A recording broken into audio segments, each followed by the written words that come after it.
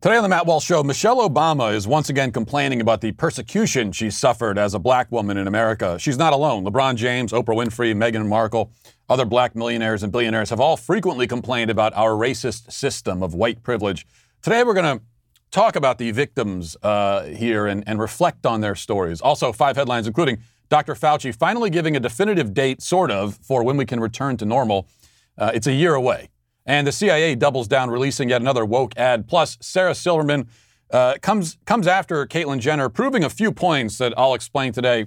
And in our Daily Cancellation, we'll consider the story of the rapper who was shot and killed by a 15-year-old boy for his Rolex watch. What should we say about a man who promotes street violence and then dies by it? Well, we could say a lot, and I will today, and it'll make people very mad probably. All of that and more today on The Matt Walsh Show.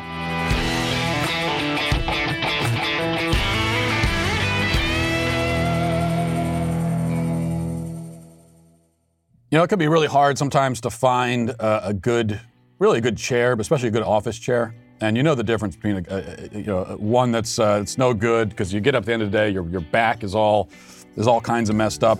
And there's a difference between that and a really good office chair that gives you the kind of support you need. And I have that right now in my life, I'm happy to say. Sitting in it right now, the X Chair. X Chair has your office chair needs covered.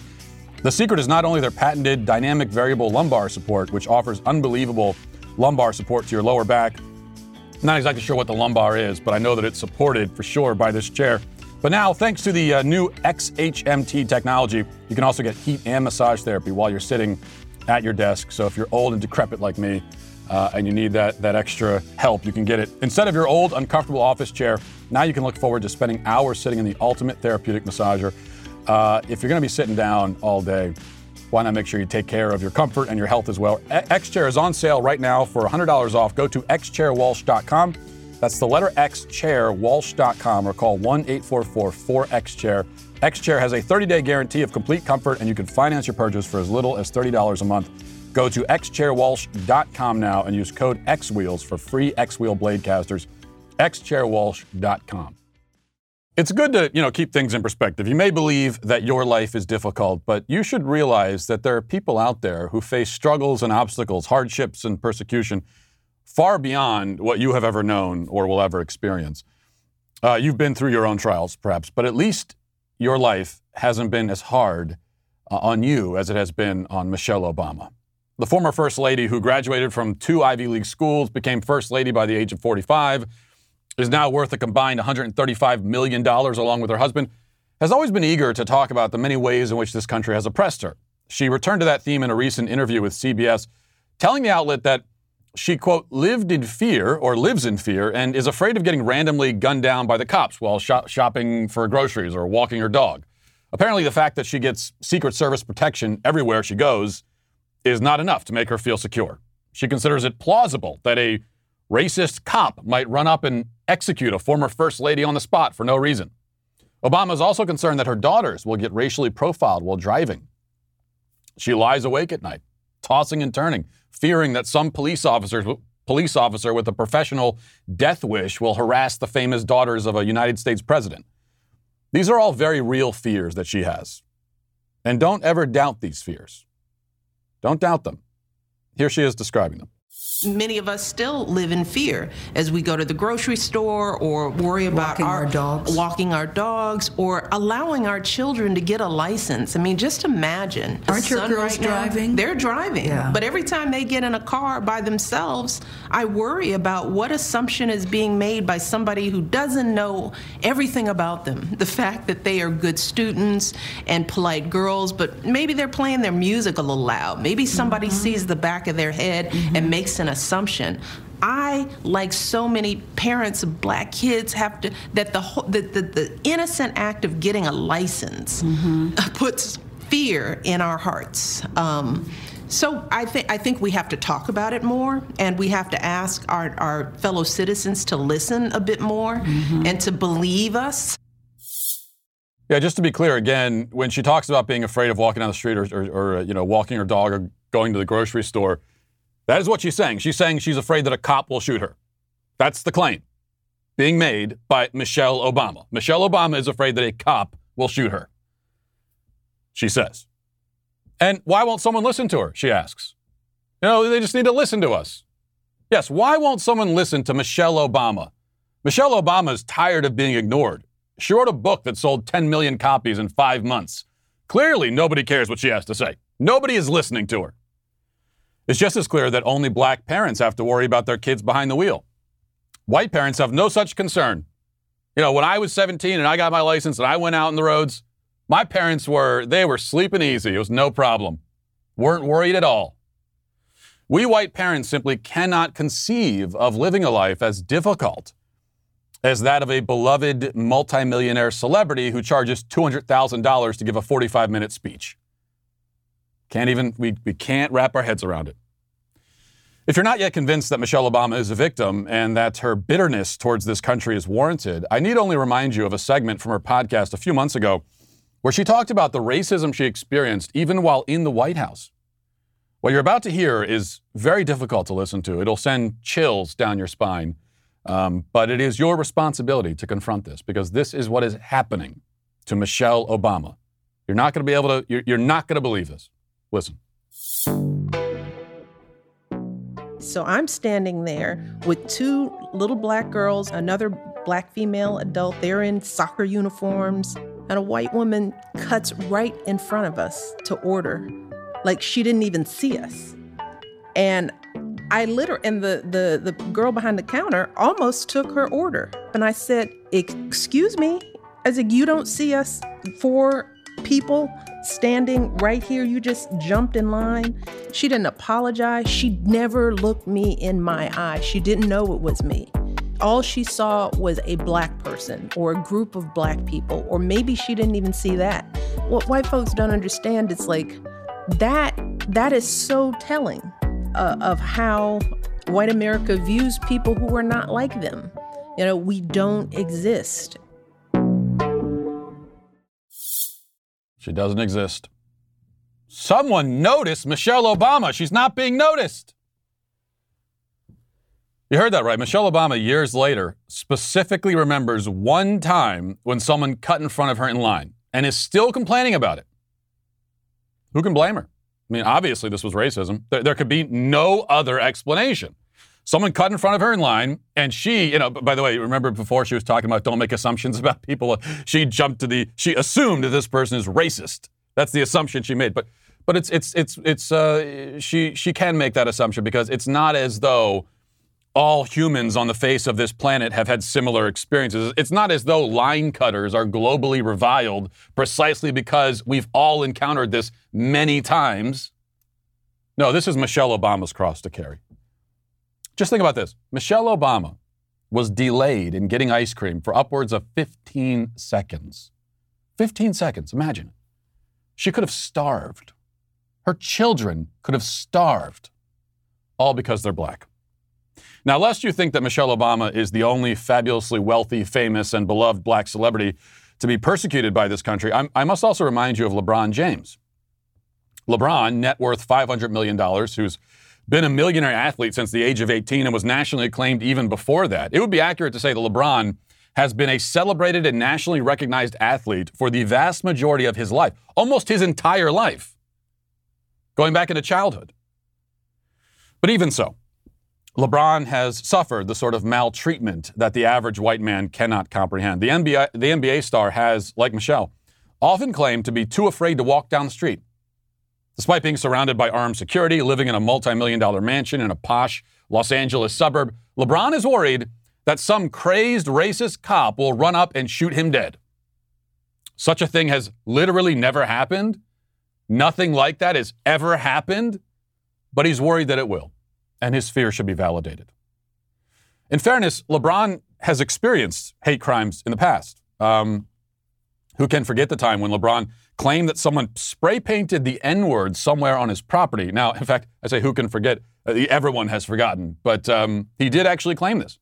And he spoke out against the hate crime courageously, was applauded by the media. Now, the funny thing is that the cops showed up to investigate, and they never found any racist graffiti. It had been painted over already. Nothing strange about that. Calling the cops to investigate graffiti, but painting over it before they arrive? Who could question that? The media certainly didn't question it. And what about Oprah Winfrey? net worth $2.7 billion. She, especially in recent years, has taken to denouncing white privilege as well. Now, sure, she has more wealth and power than the average white person could hope to accrue in 10,000 lifetimes, but the average white person still has something that Oprah Winfrey doesn't. Whiteness. What is whiteness worth? What can you cash it in for? Well, that isn't explained exactly, but the point is that if you're a white man living in a 900 square foot modular home and feeding your children canned tuna for dinner tonight, you are more privileged than Oprah Winfrey, as she explains here. There are white people who are not as powerful as the system of white people, the caste system that's been put in place, but they still, no matter where they are on the rung or the ladder of success, they still have their whiteness. They still have their whiteness. So that's what you say to the guy feeding the kids tuna in the modular home. You have your whiteness. You got that at least. Can't afford medical bills, but you have your whiteness. Cash that in. Cash that in at the cosmic prize counter. Maybe it'll be good for a couple Jolly Ranchers and a Chinese finger trap. Imagine being Oprah. I mean, it must be so hard.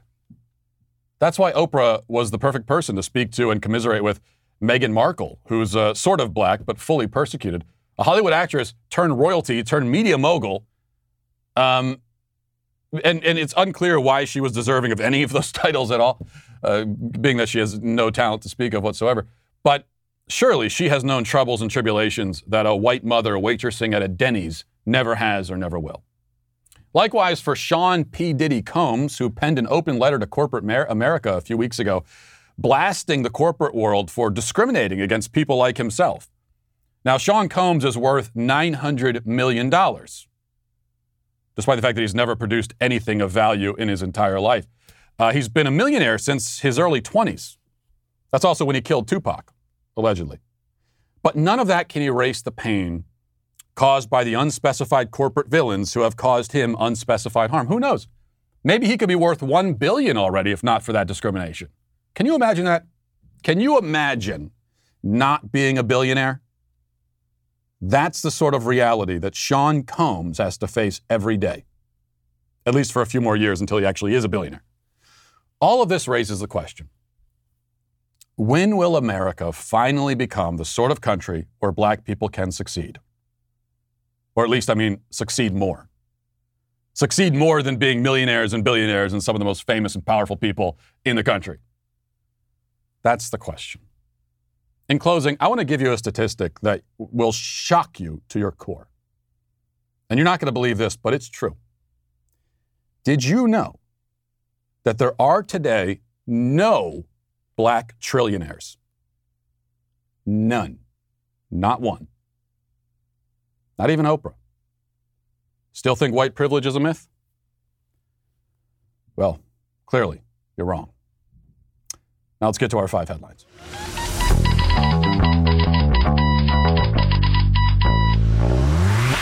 You know, there's so many things out there, especially on the internet, looking to indoctrinate your kids. A lot of content out there supposedly made for kids, but not exactly expressing the kind of values that you want for your kids. And that's why when you find something that teaches your kids the kind of information they need to know, that's really important. And that's why I want to tell you about the Tuttle Twins show. How do you describe economics to a 7-year-old? Should your preteen care about the government? Well, schools today aren't teaching the principles of freedom. History is watered down, key principles omitted altogether, and time and attention are given to things of lesser importance, shall we say. Woke socialist ideas are creeping into our classrooms, doing a lot more than creeping into them in a lot of cases. So our friends at Tuttle Twins are doing something about it. They're creating the Tuttle Twins Show, an animated show that teaches kids principles of freedom like free market economics, limited government, and free speech. Tuttle Twins just opened an investment round to the public at www.tuttletwins.tv, where anyone can invest in the show and help bring it to life. So that's pretty exciting. People are loving it. The Tuttle Twins Show is now the world's #1 crowd-funded kids show, and the investment round is filling up fast. So if you want to help bring the Tuttle Twins Show to life, you can go to TuttleTwins.tv. That's www.TuttleTwins.tv to learn more about the investment opportunity today. That's www.TuttleTwins.tv. You know, you really got to trust your instincts. And so when you hear, I always hear these claims from people when they're pushing like vegan or soy-based substitutes for real food. Or now they're pushing bugs, and they're saying, oh, have a bug burger made of grasshoppers and crickets. It tastes just like the real thing. And I never try that stuff, but I always know. I'm just like, there's no way it tastes the same. It just doesn't. And so this past weekend, I tested the theory. I was at my in-laws' house, and my sister-in-law is big into vegan ice cream. I don't think she hasn't gone full vegan herself, but some of the stuff. So she has this vegan ice cream. It was like mint chocolate chip. And it looked pretty real. And she was telling me, like, no, it tastes you'll never know the difference. It's delicious. And so I tried some of it. It was my first taste of a vegan substitute. And I took one spoonful. And it was horrifying. Don't listen to anyone who tries to push a vegan ice cream on you. It tasted like melted chalk doused in Pepto-Bismol and Splenda. That's what it was really unsettling, actually. That's the word I was trying to figure out. There's something, it's horrible, it's bad. It's also kind of creepy. It's weirdly inorganic and inedible. It tasted dyspeptic and dystopian, even. It's like a ration they might serve in a prison cell on Mars in the year 2075. It was really, I didn't like it, in other words. Stick with the real stuff. There's my PSA for you. Let's move on. White House COVID coordinator Jeffrey Zients, or Zaints, not sure how to pronounce it.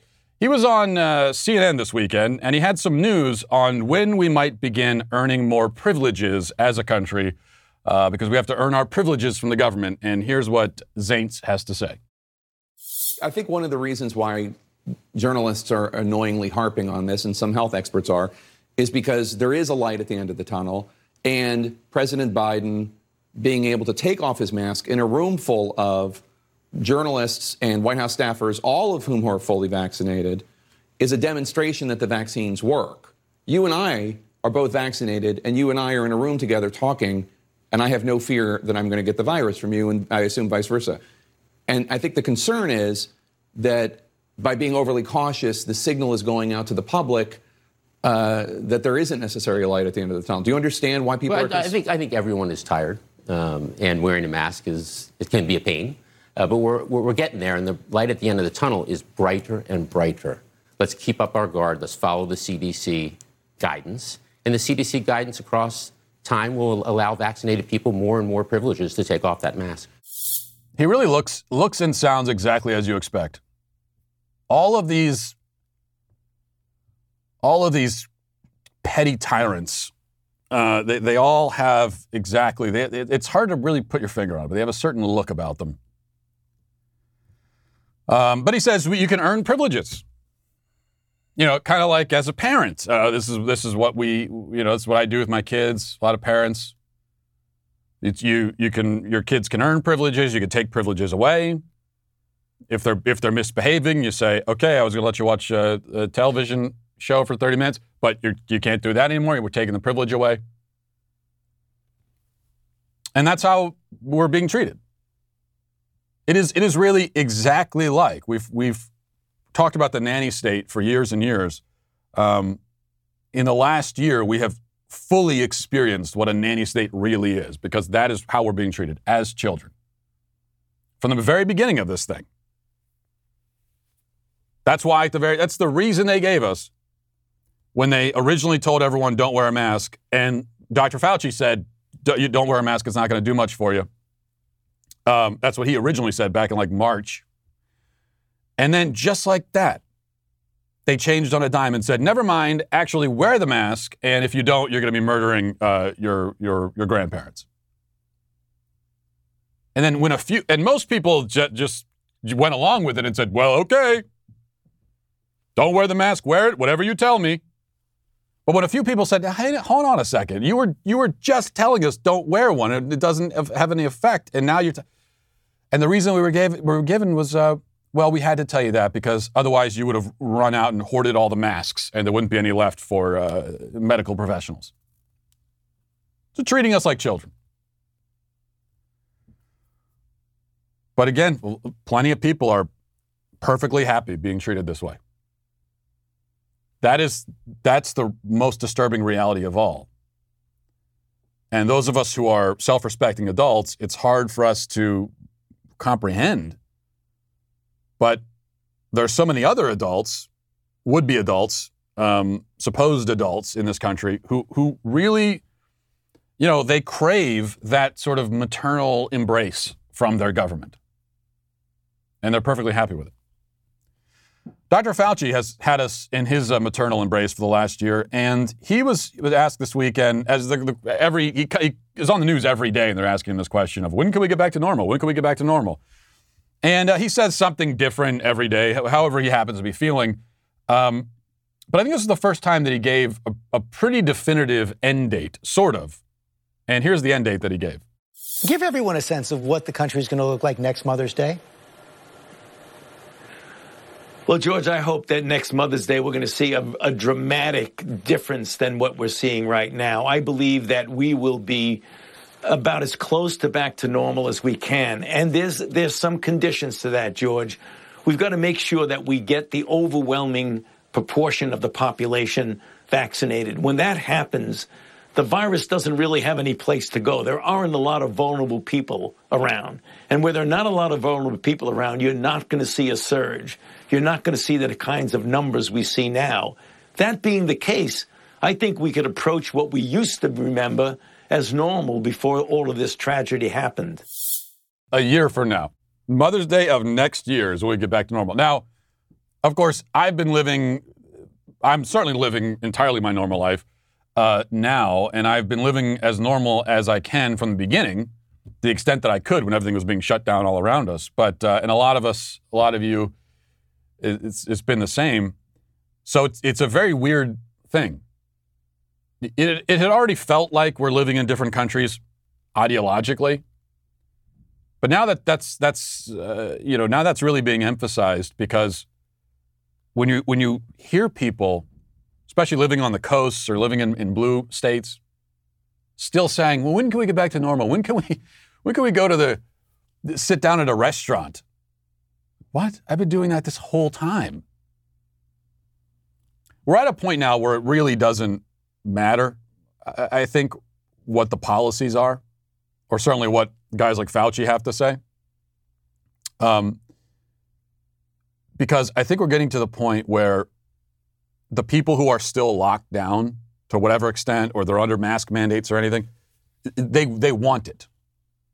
And that's why these places have gotten away with putting these policies and keeping these policies in place for so long, is because, as I've been saying for weeks now, a lot of people, their brains have been broken, their wills have been broken, and they're perfectly happy with it. They don't want to go back to normal.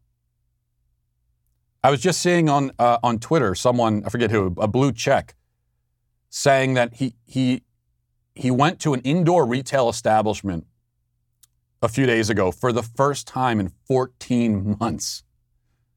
Can you imagine that? I can't. He actually had not been to a store in over a year. There was never a time when I stopped going to stores inside. Not one moment during this whole thing. But that's someone, like so many others, that he just is not really hankering to get back to any kind of normal life. He's fine with that being done. And we talk about masking, and there are so many people, as startling as it might be to imagine, there are so many people who are fine wearing the mask forever. They don't want to take it off. And so the balkanization that we've already seen in this country is only going to be exacerbated more and more now. Where I think, 2 years from now, 3 years from now, there are going to be places in this country that are still masking, limitations, indoor limits, and that kind of thing. I don't know if they'll ever go back. And then there will be other places like free states where you could basically live your life, which is already where we are for the most part. All right. The CIA is doubling down on its woke advertising. Got a lot of criticism for the last one. The woman bragging about being a cisgender millennial with anxiety disorder, and talking about, all the different identity boxes that she checks. And CIA got criticized for that, but they don't care. And here's the latest advertisement that they just put out a couple days ago. As an agency librarian, I work to ensure that our collection and services are matched up with what CIA needs. Not only am I involved in the acquisitions of journals, books, and countless electronic resources, I'm also encouraged to curate special collections that challenge expectation. Recently, I brought in our intelligence gaming collection to give officers unique opportunities to practice skills they need in their various roles. Instead of sitting for hours in front of a computer-based training, they can play a carefully selected game to train a specific set of skills while simultaneously building on the myriad soft skills essential to intelligence work. My favorite thing about CIA is that they encourage the out-of-the-box ideas that drive real progress. Growing up gay in a small southern town, I was lucky to have a wonderful and accepting family. I always struggled with the idea that I might not be able to discuss my personal life at work. Imagine my surprise when I was taking my oath at CIA and I noticed a rainbow on then-Director Brennan's lanyard, which I later learned was designed by Angle, one of the many employee resource groups here at the agency. I remember being stunned. Since then, however, I've learned that far beyond the resource groups, inclusion is a core value here. Officers from the top down work hard to ensure that every single person, whatever their gender identity, race, disability, or sexual orientation, can bring their entire self to work every day. Nothing to be worried about there. Just the CIA now spending their time at work in a rainbow pin playing preschool games. That's apparently what CIA agents do now at work. They sit down to build their critical thinking skills or whatever. They play video games and little preschool games, Rubik's Cubes. That's the CIA now. And it's very important that we allow CIA agents on the job to discuss their personal life, to talk about their sexual proclivities, their gender identity. Very, very important. And it's important to the left. It's not just important, it's the whole point of everything. The left does not recognize that anything has a purpose or function beyond advancing its ideas, its worldview. It sees that as the primary function of everything and everyone, and especially of every institution. So the CIA, yes. The family unit, yes. That's the primary function of everything. So this isn't going to change. But it does show you just how deep the leftist rot is in our country and in our institutions. This stuff is embedded deep in there. And leftists have been working towards this goal. Give them some credit. They've been working towards this goal relentlessly and ruthlessly and sort of brilliantly for decades. This is not happening by accident. It's not like everyone woke up yesterday and went insane.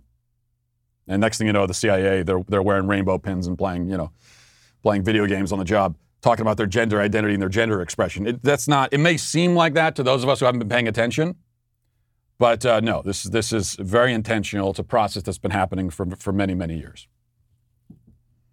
And that's why undoing it and getting rid of the rot, revitalizing our culture, reclaiming our culture, that is not going to be, a 1, 2, 3 step solution or just flipping a switch or something. It's not going to happen that way.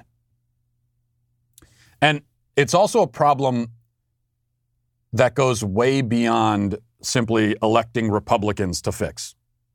Republicans who have shown no interest in fixing any of this have really been a part of this problem. At best have done nothing to stop it, and at worst have taken part in this process. But that's why conservatives need to get out of this way of thinking where it always comes down to elections and we just got to get a Republican in the White House and that's all that matters. It achieves nothing if that's all. If we're only that's surface level. You're only focused at the very, very top.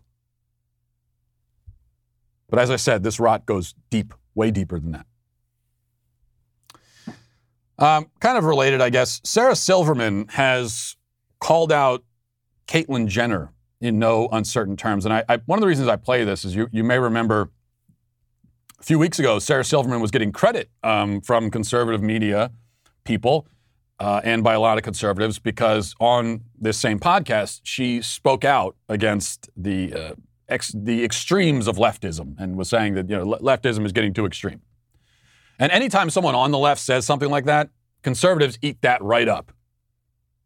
And I was expecting that Sarah Silverman, she might get a CPAC invitation because she said that. And maybe after what I'm about to play, she'll still get one. I don't know. But I remember saying at the time that, yeah, what she's saying is basically true and good. The left, they are extreme. But she's part of that. She is also an extreme leftist, as evidenced by this. I saw Caitlyn Jenner saying trans girls should not play girls' sports. Caitlyn, you're a woman, right? A trans girl is a girl. She should have the same rights as cis girls. If you think a trans girl, you think a trans girl is too strong? What about tall girls as opposed to short girls? What about boys in high school who are teeny tiny and their teammates have already hit puberty and are shaving? Why don't you just have co-ed sports divided by weight or height? This is so dumb. They are legislating this without one single example of how this plays out. This is not worrying about girls' sports. Believe me, I think there are better ways to worry about girls' sports. This is not what that is. This is not worrying. This is not concern for girls' sports. It's transphobia, full stop. It's just such a bummer when such a prominent trans woman is such a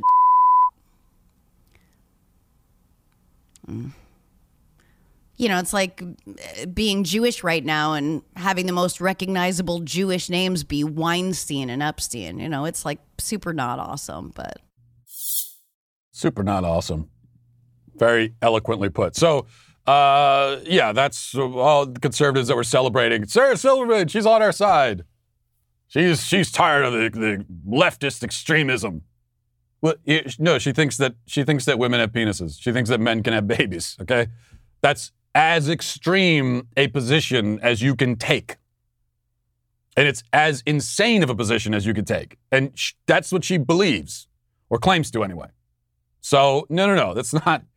Someone who holds that view cannot be on our side, at least on any side that I recognize. There's no she believes that and is advocating for a world where that is, that operates according to that false reality. But she can be an ally in other areas. No, she can't. And by the way, and you hear this all the time from the left, on the trans sports issue where they say, there's no examples. This isn't happening anywhere. Give me one example. Okay, I could give you dozens of examples. It is happening. We could start in Connecticut, where biological males with track times that would not have qualified them for even like the top 20 were crushing the female competition in the state championships. That's one example. There are plenty of examples of this happening. But with that said, I think Silverman is sort of right about two things. The first thing that she's right about, what are the two things? Let me remember. Pulling a Rick Perry. Okay, the first thing that she's right about is that this is not just about girls' sports. She's right about that. And I think that's a reality that's a truth that conservatives need to be honest about and need to embrace and need to be open about. Trying to stop biological males from getting onto girls' sports teams. Why are we motivated to do that? Well, let me speak for myself anyway. That's because all I can do. Why am I motivated to do that? Why do I want to prevent this? Is it simply because of my passion for girls' sports? Is my ultimate worry, is it that we'll live in a country where there are no girls' sports? No. I want there to be girls' sports. But is it the most important thing in the world to me? It's not. Am I up at night, lying awake, tossing and turning, say, what about girls' sports? It's an attack on girls' sports. No. I recognize that girls' sports is but one battlefield in the overall war for reality. And it's an important battlefield because it's getting a lot of attention. And because of the precedent that would be set if we lost in this battlefield. So I'm not worried about losing girls' sports specifically. I'm worried about losing our grip as a culture on reality. And when you lose reality, girls' sports is like the least of your problems. If we live in a country where we have abandoned reality itself and science and all that makes sense, we won't have girls' sports anymore. We also won't have like anything else. I fully admit that. So when someone like Sarah Silverman accuses us of being motivated by more than just a concern for girls' sports, I say, absolutely, you are damn right. That's what all conservatives should be saying. But instead, most Republicans, if they dare even speak on this issue, they pretend that no, this isn't about transgenderism at all. This is only about protecting girls' sports. We just care so much about girls' sports. Oh, please. Be honest about what you're doing. I agree with Sarah Silverman on that. Be honest. It's not like we have some insidious, it's not like our real motivations are insidious. We're trying to protect reality. That's the point here. Kind of important. What is the other thing she's right about? She's also right that Caitlyn Jenner's position is incoherent. She's 100% right. Because Caitlyn Jenner is saying, I'm a woman, and we're supposed to accept him as a woman. And yeah, if he's really a woman, then why shouldn't he be able to participate in female sports? And if a trans girl is really a girl, then why shouldn't they be able to participate in girl sports? Doesn't make any sense. See, the objection to trans, quote-unquote, trans girls participating in girl sports only makes sense if it's grounded in an acknowledgement that trans girls aren't really girls. Because if they are girls, then obviously they belong in girl sports. In fact, if they are girls and we are disqualifying them from girl sports, that is discrimination. That's like bigotry, right? Our point is that they're not girls. I am not aware of any argument against allowing quote-unquote trans girls in girl sports aside from the argument that they're not really girls. That's my whole argument. I have no other argument. It's a pretty simple argument. I think it's a good one. Why shouldn't they go in girl sports? Oh, well, because they're not girls. And I understand that you've given them a label with the word girl in it, but they're not really girls, though. They're not the same. There's an essential fundamental difference between them and the actual girls. That's the argument. That's the whole argument. So, if we're accepting that trans girls are girls, then there's no argument. Your argument makes no sense. That's why you might think that Caitlyn Jenner is the perfect mouthpiece for this, because, oh, look, a trans person's coming out against it. His position doesn't make sense. It's incoherent. Caitlyn Jenner, are we supposed to accept you as a woman or not? Are you telling us now you're not a woman? Because if you are saying you're a woman, then by that standard, yes, these trans people should be in girl sports. This is what happens on the right. And I don't accept Caitlyn Jenner as being on the right, by the way. But this is what happens on the right when we don't have the guts and the intelligence and the wherewithal to be honest about what we're doing and what our argument is and to make the fundamental argument. Rather than staying on the surface, trimming around the edges, get down to the nitty-gritty. This is what the argument is really about. What is the sports argument really about? It's about the question of whether or not those quote-unquote trans girls are actually girls. Our position is no, they aren't. That's it. If you're too afraid to say that, then you're useless and you're worthless in this discussion. Please butt out. Because whatever argument you're making is pathetic and bad, if that's not your argument. All right. Let's move now to reading the YouTube comments. Arthur says, the worst part about that mask video is the guy who filmed it is the crybaby who actually thought it was a good idea to post it online. That should scare us more than the virus. Yeah, that's always, all of these, many TikTok videos are like this and all these mask shaming videos where the undisputed villain in the encounter is the one filming it, and not just filming it. Like, it's not like they are live streaming it and they lose their temper in the moment and it goes out on the internet for all time. No, they film it and then watch it back. Like, they film their own emotional breakdown and they film themselves being a bully to someone. In this case, this man berating a pregnant woman and getting up in her face. He films it, watches it back, and says, this is great stuff. Let me post it online for everyone to see. Maximilian says, Matt, I think you need to pick another hideous shirt because everyone likes the polka dot shirt now. Well, why would I pick another one? The plan is working. This is, you know what this is? This is indoctrination. You're all getting a lesson in indoctrination. This is how it works. In desensitization, conditioning, and indoctrination. And even hypnotism. All of those all together. Let's see. WM Music says, Matt, do you think rote obedience leads to true obedience or a desire to obey? There's caveats and qualifiers, but basically, yes, I think so. That's what we were talking about a second ago. That's what we're seeing in our culture right now. People at first being forced to obey mask mandates, shutdowns, and all of that. And now there are millions of people who actually have a desire to obey them. They don't want the rules to go away. So, yeah, absolutely. Orange Banana says, hey, Matt, sauna is pronounced sauna. S-O-W-N-A. What? Sauna? Sauna. I was just sitting over there in the sauna. That's not how it's pronounced. It's sauna. Sauna. A-U. Sauna. Like, I may not have graduated college or even gone to college, but I know it's not sauna.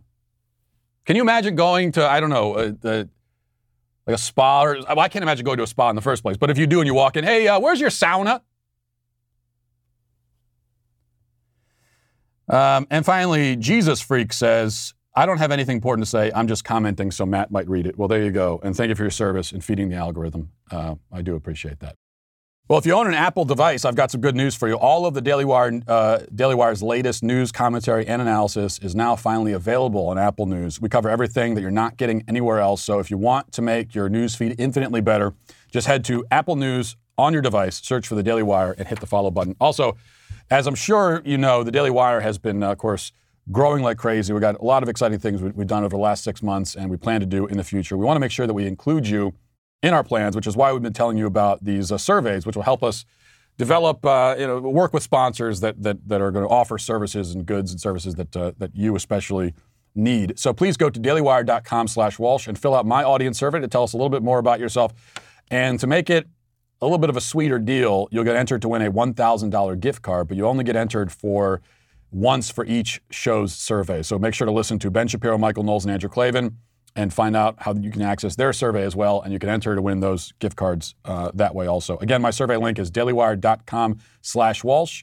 We'd love to hear from you there, and now let's get to our daily cancellation. Now for our daily cancellation, we turn to the tragic story of one Pop Smoke. He was a rapper from Brooklyn who was shot and killed last year. Apparently, little was known about the murder until just the past few days when the media reported that Pop Smoke's killer was a 15-year-old kid who, along with a few friends, invaded his home at 4:30 in the morning to steal his jewelry. In the process of taking his jewelry, they shot him in the chest and killed him. Allegedly, a 15-year-old admitted to the crime in jailhouse conversations that were recorded, unbeknownst to the 15-year-old, I think. Ultimately, the rapper died over a Rolex watch, which was all they made off with. They sold that for $2,000. So a man died for $2,000 split between four guys.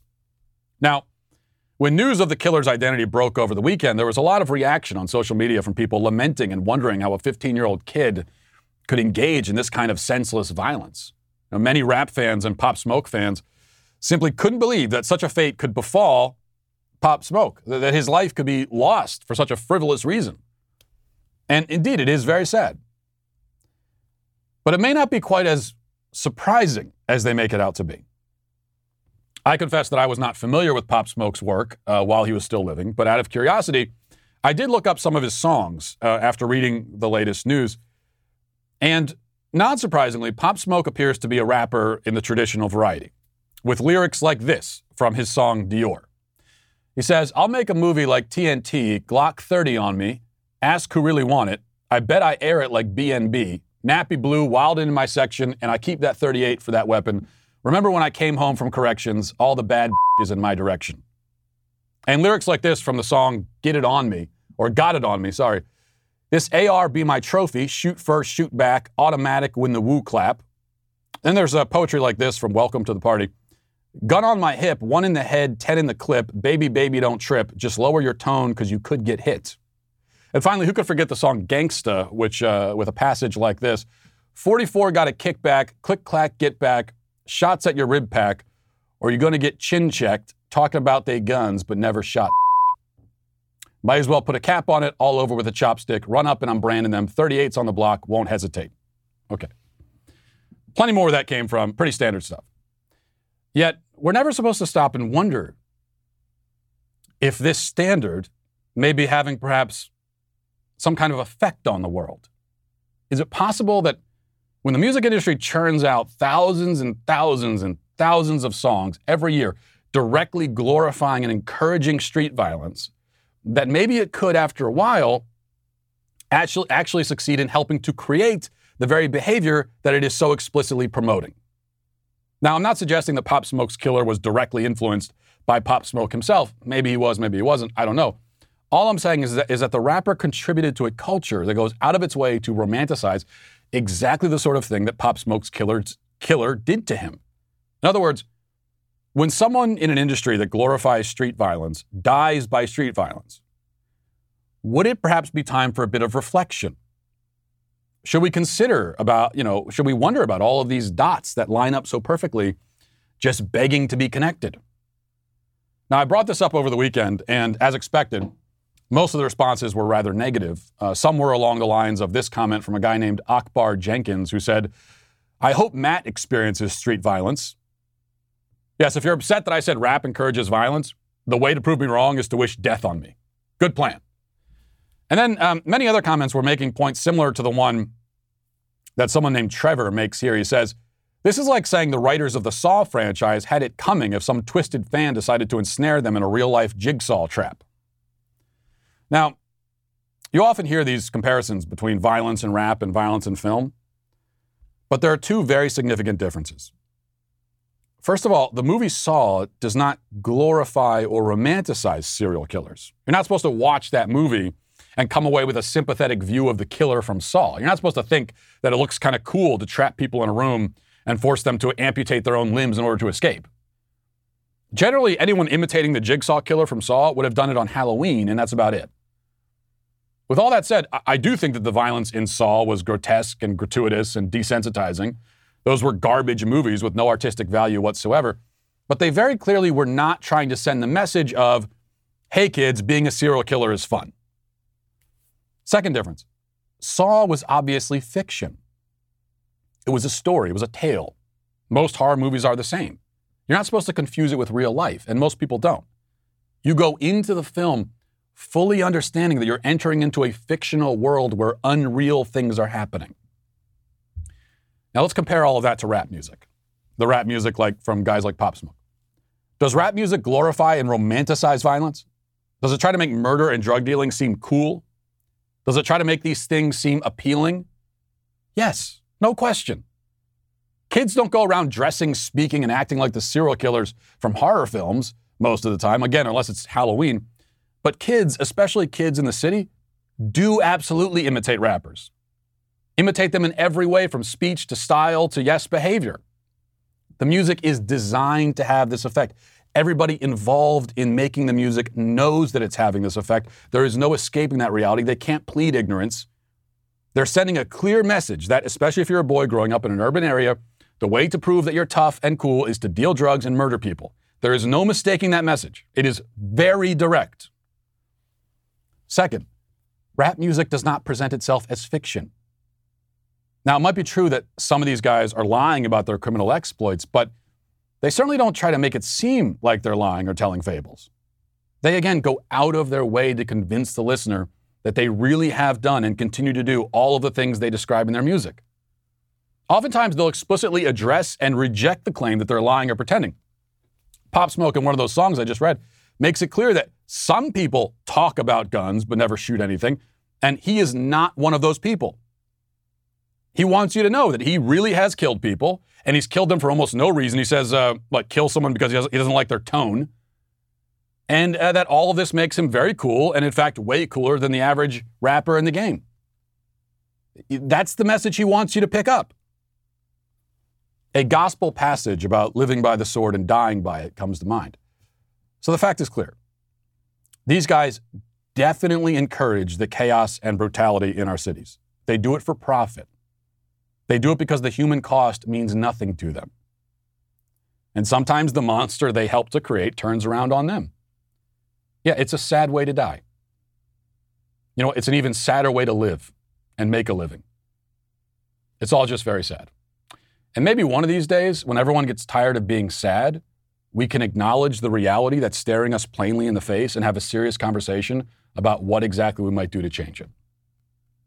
Until then, those unwilling to have this conversation and connect all these dots are, as you may have guessed by now, canceled. And Media Matters, have fun with that segment. I'll talk to you guys tomorrow. Godspeed.